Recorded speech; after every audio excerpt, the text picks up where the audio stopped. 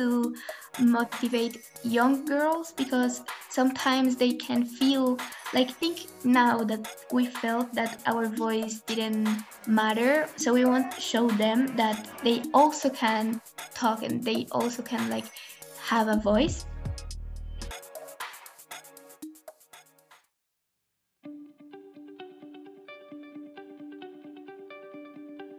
I'm Annabelle Prokopi, and a couple years ago, I stepped into the world of a young climate activist, and I haven't looked back.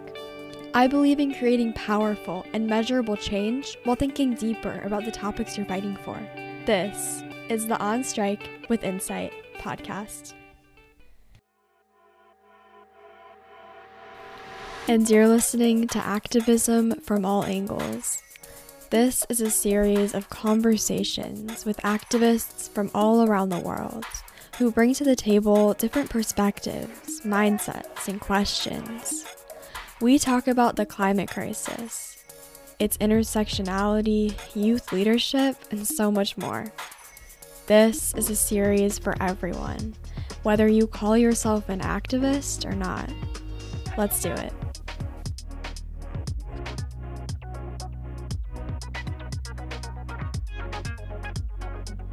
Thank you for having me. My name is Emiliana Rickenman. I am from Colombia, but I am currently living in Switzerland.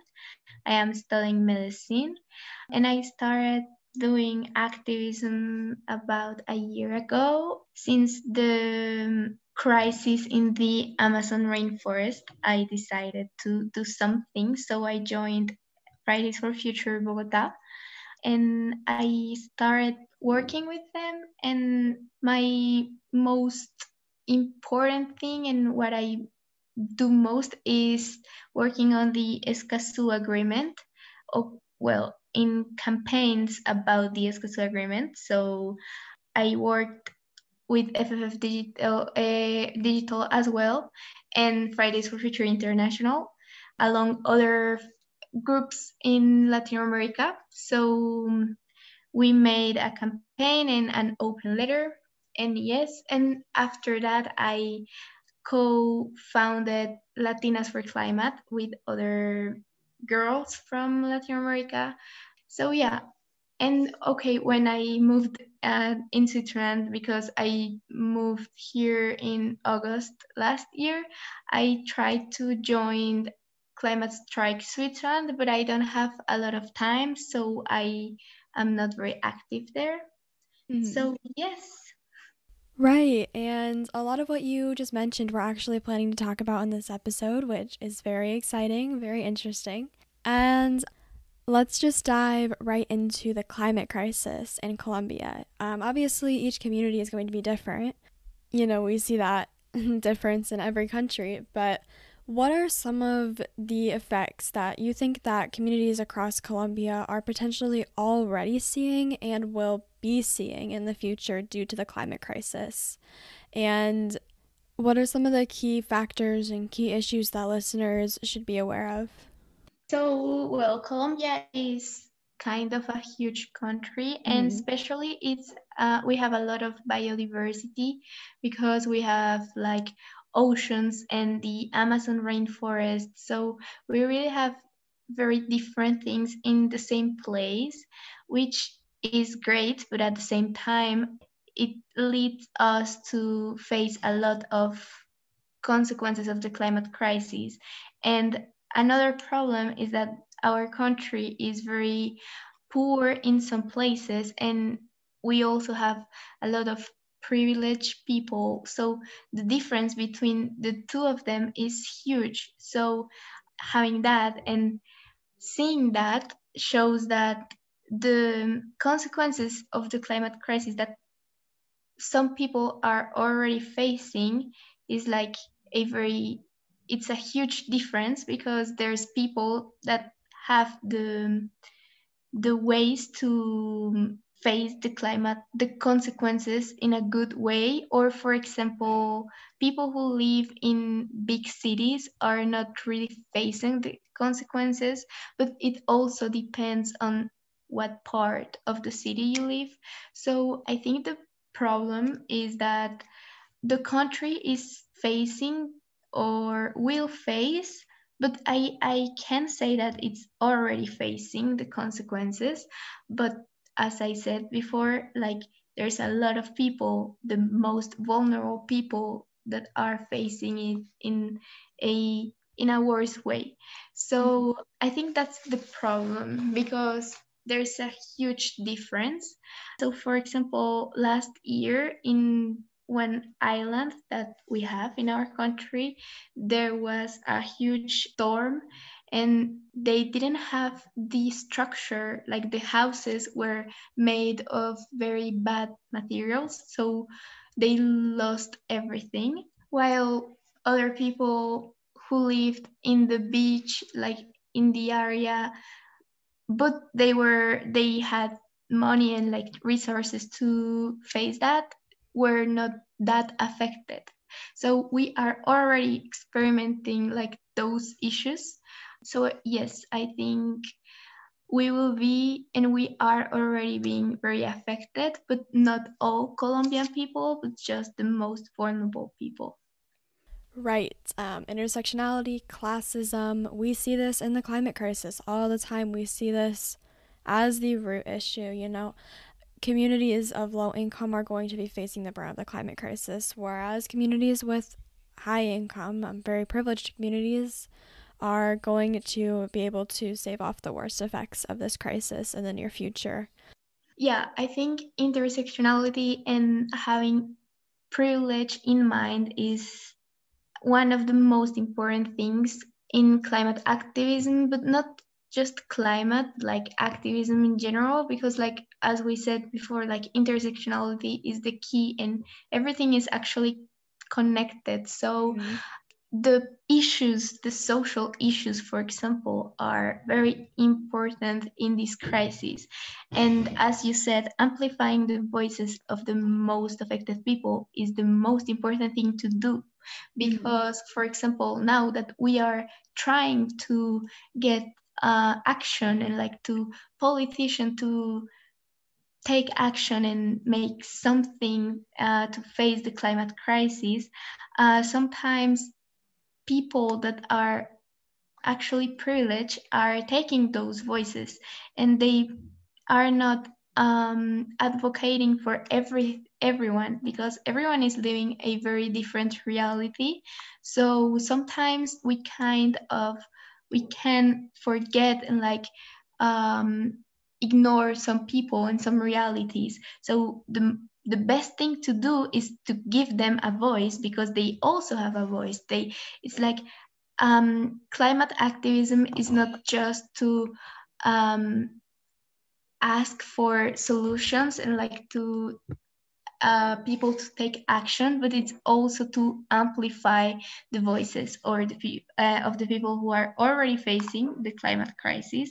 And I think the best example is that we have this. Everyone is saying that yes, we have to fight for our future, and I think saying that it's already a privilege. That the fact that you can say that you are fighting for your future while there's people already fighting for their present, it's like a huge privilege, and it shows that we we can easily forget the other realities.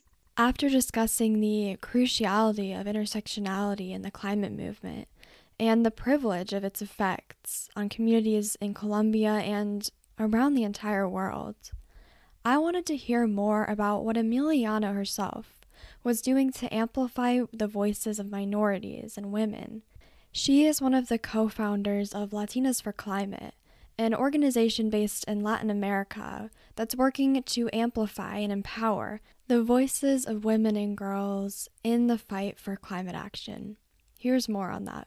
Now, talking about Latinas for Climate, we saw that there's a lack of representation of Latino people, and especially Latinas women, because there is also like a gender problem in climate activism. As we said before, everything is connected. So Yeah. yes. So we took like the three things we were most passionate about, and that we knew there was a problem with that.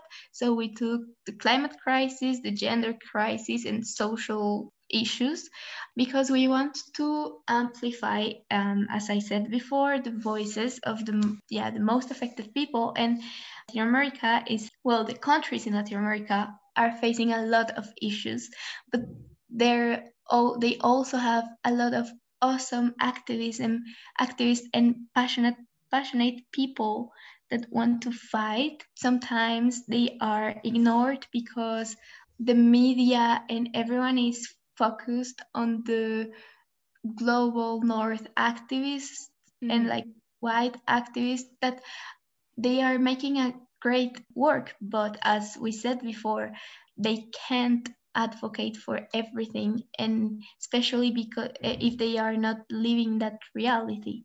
So it's better to just give them a voice. So we want to like support those activists from Latin America that want wants to do something, but they are not very heard, and like we want to give them a voice. And also, for example, we are also very interested to motivate girls, I mean young girls, because sometimes they can feel like, I think now that activists now in some point we felt that our voice didn't matter, or like wasn't enough. So we want to like show them that even though the people they see, for example, Greta or other activists that are usually from Europe or the United States, they are okay, but they also can talk, and they also can like have a voice. So that's one of the goals of Latinos for Climate.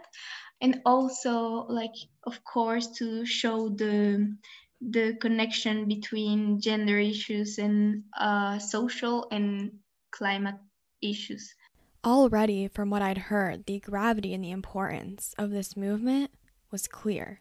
I was interested in hearing more about the founding of this movement, about her visions and the goals and the motivations behind Latinas for Climate.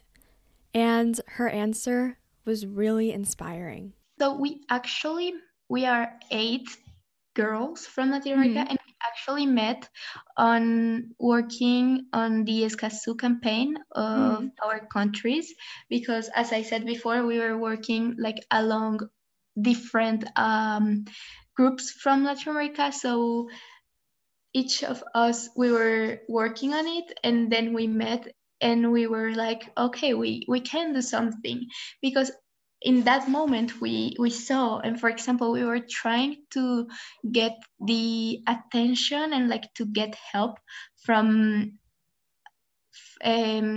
local groups from Europe or like the global north, and we felt very ignored in some way, and we realized that like there's a lot of like what I said before, a lack of representation, and we wanted to change that. So at first we started working also on Escazú, and we haven't stopped because some of our countries haven't ratified the agreement. So we're still working on that, but we have also worked, and now we are very focused on the showing and educating people about the intersectionality, because as we have been talking about it for the whole time, but there's a lot of people that don't see the relation that there's between social issues and the other issues that are actually very very related. So we want to show that, but with gender perspective, and also trying to show people from the global north or like other countries what's the reality in Latin America, because there's also a misconception of our countries and like realities. So we want to use our Instagram platform to break those ideas and to educate people. So we talk about different issues and we try to translate them in different languages so information can be more accessible. And we also have been working with different groups. For example, we made some webinars about feminism, but of course talking about the climate crisis. So we try to, when we get invited to spaces to talk, for example, they are not always related with what we do. I mean, they are, but not specifically gender, climate, and social issues. So we try to bring the other two because, for example, it's always one of them. It's always climate crisis or feminism. So when it is about feminism, we try to talk the climate crisis and how it affects women, or when it's about the climate crisis, we want to talk about women in the climate movement or how women are more affected. So we are always trying to show both sides because, for example, there's like a huge movement of feminism right now and it's amazing, but there's a lot of people that doesn't know the relation between those issues, those two issues. So yes, we are trying to like open the eyes of people and to show that everything is connected and like intersectionality is the key. Yeah, for sure. You mentioned that you guys came together to advocate for Escazú. So we can talk about Escazú and what is Escazú and why is it so important to pass this legislation and ratify it in many different countries? Yes, I got so used to talk about Escazú that I forget that not everyone knows about it. So yeah, Escazú is an agreement that it got created 2 years ago with the goal of connect two different issues, the climate crisis and human rights. So it's an agreement who is trying to bring justice for environmental defenders, especially because Latin America is, there's a lot of countries in Latin America that are very dangerous for environmental leaders. I am from Colombia, and actually, Colombia is the most dangerous country in the world to be an environmental leader. But I want to clarify, I don't identify as an environmental leader. That's like very different. Maybe in the future I can talk more about it. But yeah, one of the goals of the Escazú agreement is justice, because there have been a lot of murders.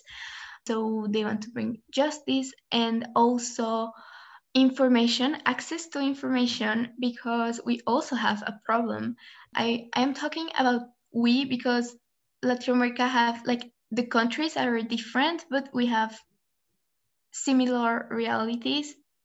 So the access to information is very important because we have a very huge problem of corruption.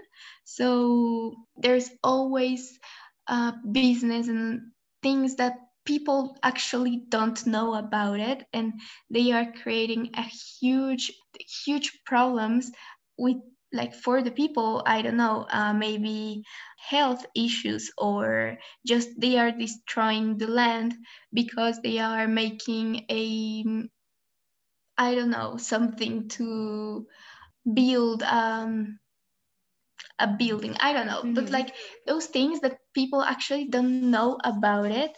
They just see what is happening and like they are doing that, and maybe they will get a job for that.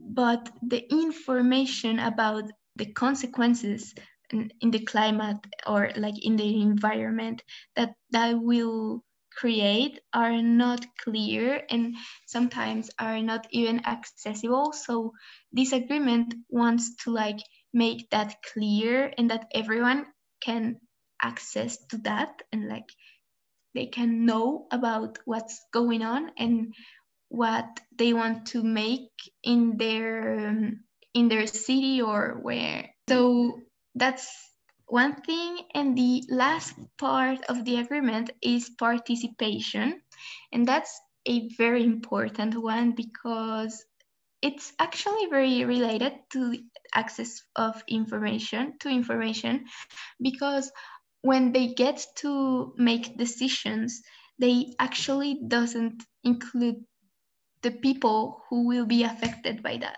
And that's like the thing we were talking before, and it's we have to hear and to listen to the people that are affected.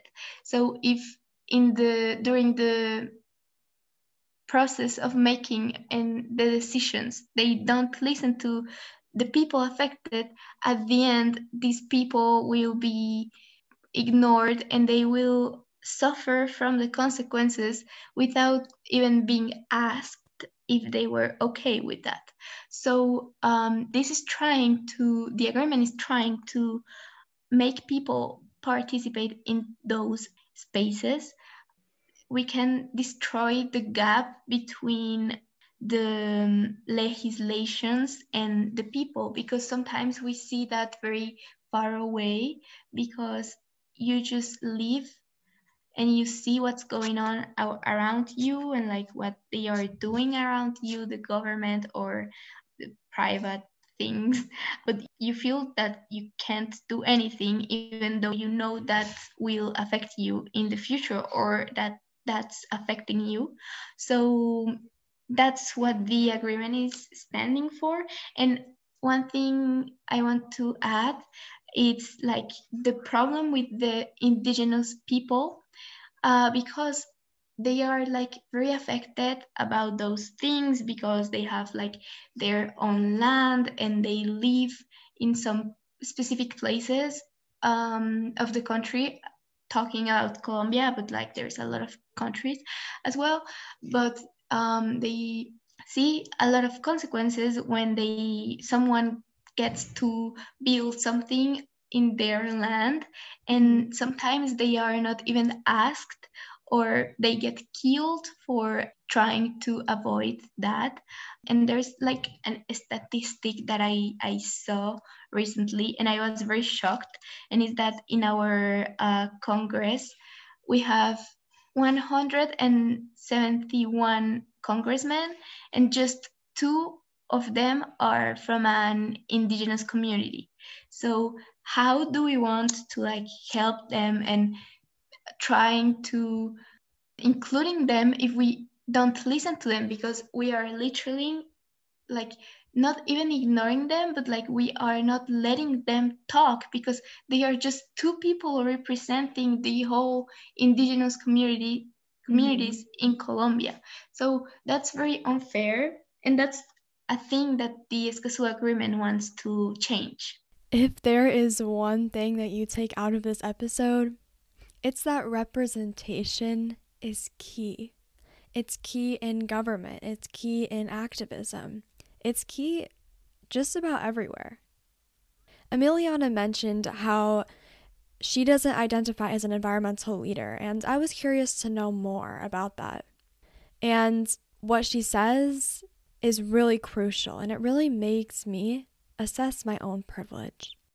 So I think when we talk about climate activism in this case, I don't know if in other countries, but for example, in Colombia, I think it's very different to call you an activist and a defender, especially like an environmental defender or land defender or defender in general, because there's different issues, but I think the most important and like the one that makes the difference, it's the safety. And for example, most of the activists that are in like movements or NGOs or different movements, young movements or just climate movements, are based in big cities, and like they are not in the they are not far away from the civilization, if you want to say that. Like of course, where the defenders live, there is civilization, but like not a big city. So, for example, I honestly have never been, I have never received a death threat or like a threat, even a threat. Like the only time I felt in danger was in like protest, but like because of police brutality. But defenders, on the other hand, they are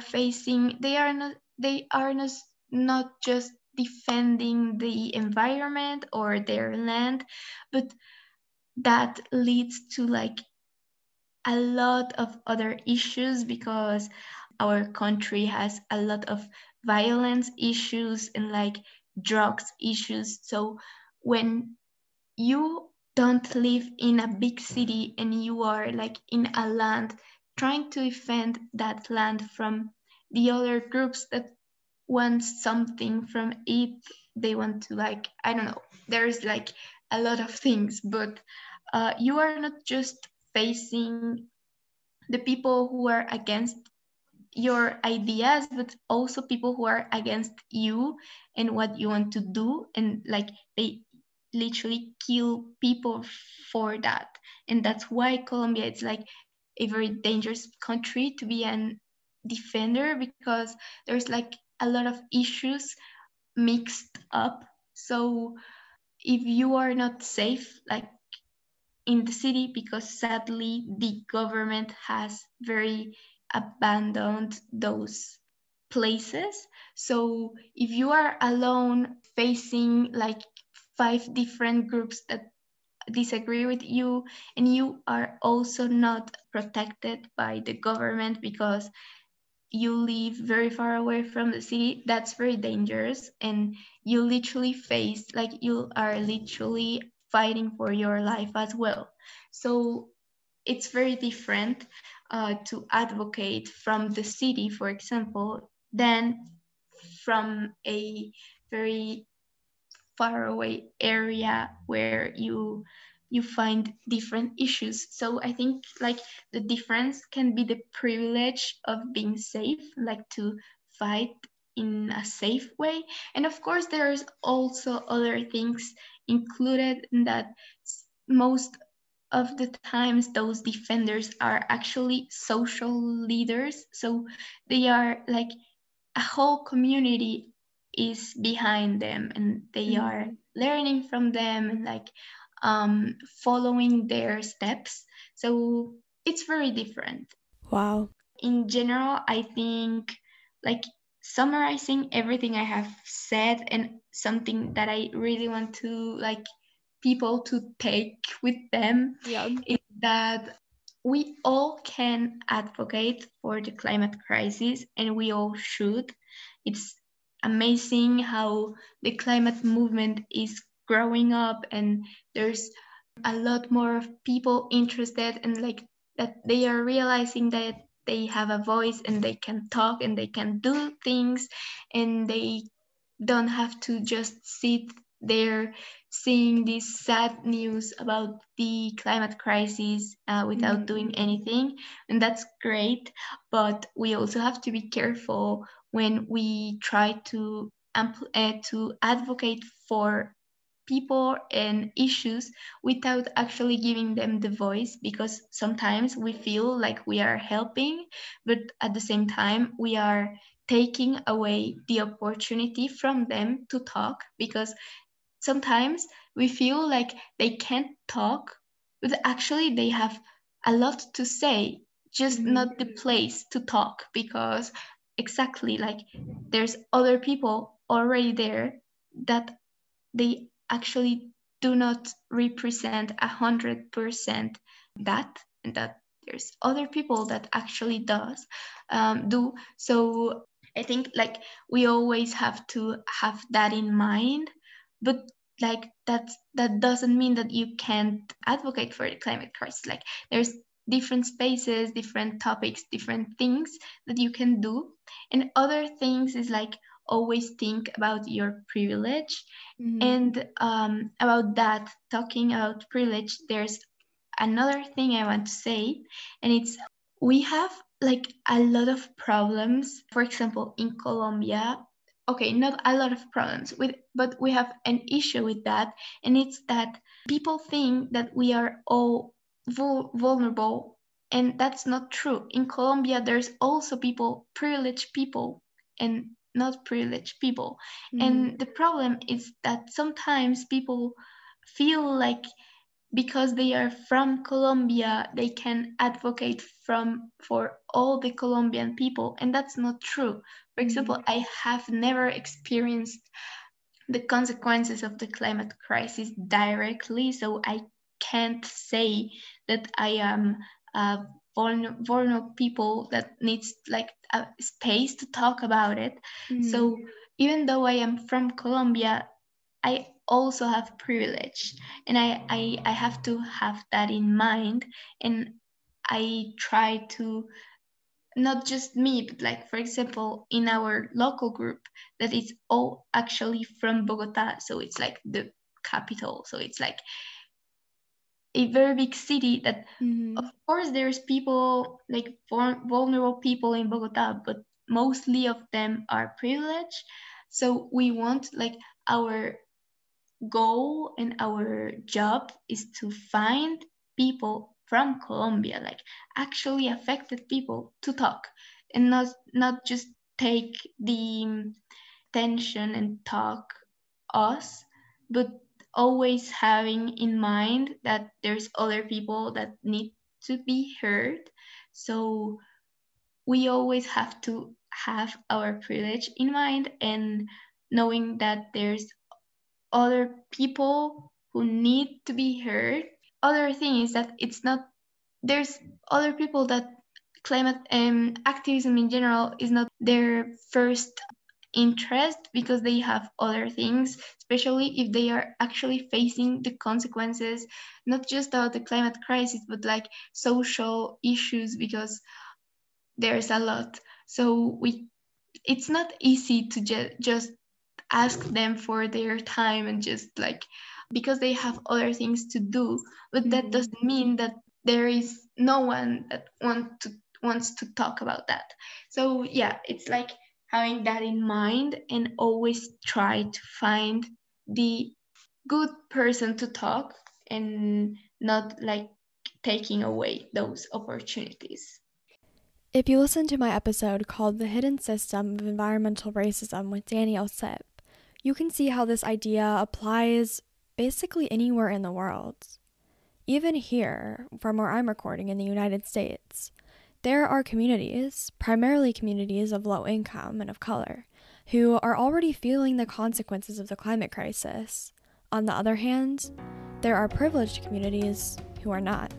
This is evident in every community, in every state, in every country. And as activists, or just as people in general, we always need to remember to hold space and to listen to the people who are most affected. You can make a difference, even if you don't have a lot of time. If you're affected by the climate crisis, share your story. If you're not, amplify on social media. Share posts, share information, and educate yourself. You can even get involved in local groups. There's no need to start something new if there's already something that exists. You can add your voice to the fight, and you can make a big difference. Here, Emiliana shares some other tangible ways that you can get involved, and her firsthand experience of not really having a lot of time, but still being able to add her voice to the movement. I can easily talk about that because I am actually studying medicine, so it's very hard to find the time. So I am taking a break from activism because I can't handle both things. But one thing that I have learned and that I have found is that you can always try to find the link between what you are doing in your life and the climate crisis. For example, I found different groups about health and climate activism, and they are trying to change things at the hospital and like in the university. So it's great because you always, okay, not always, but like you can try to find a way that is not a life-changing thing to activism, because it's actually not hard. Like, to do things, as you said, you can literally just amplify voices and sharing campaigns and stories and things in your platform. So there's always a way to get involved. You don't have to be 100% involved to consider yourself an actual activist, because that's not true, and everyone has like other things to do as well. So you just have to find the thing that it get like fits better with your time and like with your schedule, but that you feel that you are actually helping. And I think that there's a lot of people who judge people who post issues on their Instagram story, for example, because they say like, yeah, you share that, but what else are you doing? And I feel like I understand that in some points, like people who are just saying that things are wrong, but they are not doing anything else to change. But at the same time, I feel like it's super important to share those things, especially when they are things that are not really spoken.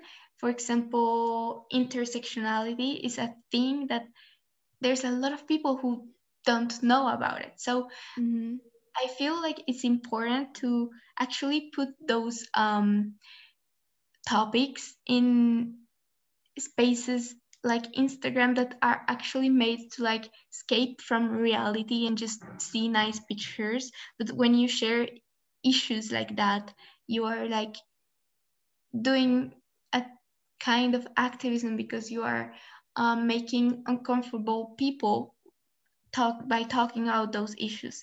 So even though you share a story or like you get involved by amplifying, I think you are doing something. Of course, if you can try to get more involved, like with your local groups in your city or if you in your country. But if you don't have the time, I think you can find other ways to help, and that's okay. To wrap things up after this incredible conversation, we quickly talk about the COP26 and the necessity of equal representation in that event. Now there's a lot of campaigns, and for example in Latinas for Climate we are starting to work on that, and it's trying to get these people, like the actually affected people, to go to the COP26, because problem with the other COPs that have taken place before is that the, for example in the one 2019 was like most of the people that were there were from Europe or the United States, and it shows the lack of representation, and it literally shows how bad the everything is now, because if we don't listen to the people that are already facing the climate crisis while we are making the decisions to take action, we can't really take action because we are not having in mind what they have to say. So I think a very important thing now is to like fight for representation there, because we can't expect to get real solutions from people that are not living or facing the consequences. And like I can say again what I said before, and it's like the best example is that politicians are saying that we have time, and they are not acting now, and like they haven't taken real actions because they think that they have time, but they have time. But there's other countries, other people that do not have the time, and they are already facing those consequences, but other countries that are not are showing that they don't care, because like they are not acting because they have time, but they show that they are leaving behind the ones who doesn't have the time. And I mean, that literally shows everything and describes the whole situation. So it's really sad, but I really hope that now that intersectionality is taking more place and like people are starting to think about it and to talk about it, maybe we will see a change, a difference. And just to bring this point home as we finish up this episode, the climate crisis is here. It's not something that's in the distant future. It is here. And this is what everybody needs to know. Politicians, everyone listening to this episode, everyone who isn't listening to this episode needs to know this. We can find solutions, but only if we work with this sense of urgency. And that just makes what we are doing so much more powerful, so much more important. And with that, thank you, Emiliana, for coming on Strike with Insight today. This was a wonderful conversation, and I'm very excited for listeners to be able to hear it very soon. It's very important that we all realize how important and how urgent is to take action. COP26 will take place in November in Glasgow, and youth around the world are demanding that people who are most affected by the climate crisis are not only allowed to participate, but encouraged to attend. For more information and to stay updated, be sure to follow MockCOP26 on Instagram and look for live updates and get involved. More on COP26 in future episodes. And be sure to follow at Latinas for Climate on Instagram to stay updated with the incredible work that Emiliana and her team are doing to amplify the voices of those throughout Latin America who are most affected by the climate crisis. Thank you for listening to On Strike with Insight, Activism from All Angles. I hope this conversation helps you to think about world issues, activism, and the climate crisis through a different lens, and push you to consider how you can get involved. For updates on my podcast and the exciting Activism from All Angles series, follow at On Strike with Insight on Instagram. And it would be incredible if you headed over to Spotify and Apple Podcasts and left a star rating and a review to help my podcast reach more listeners.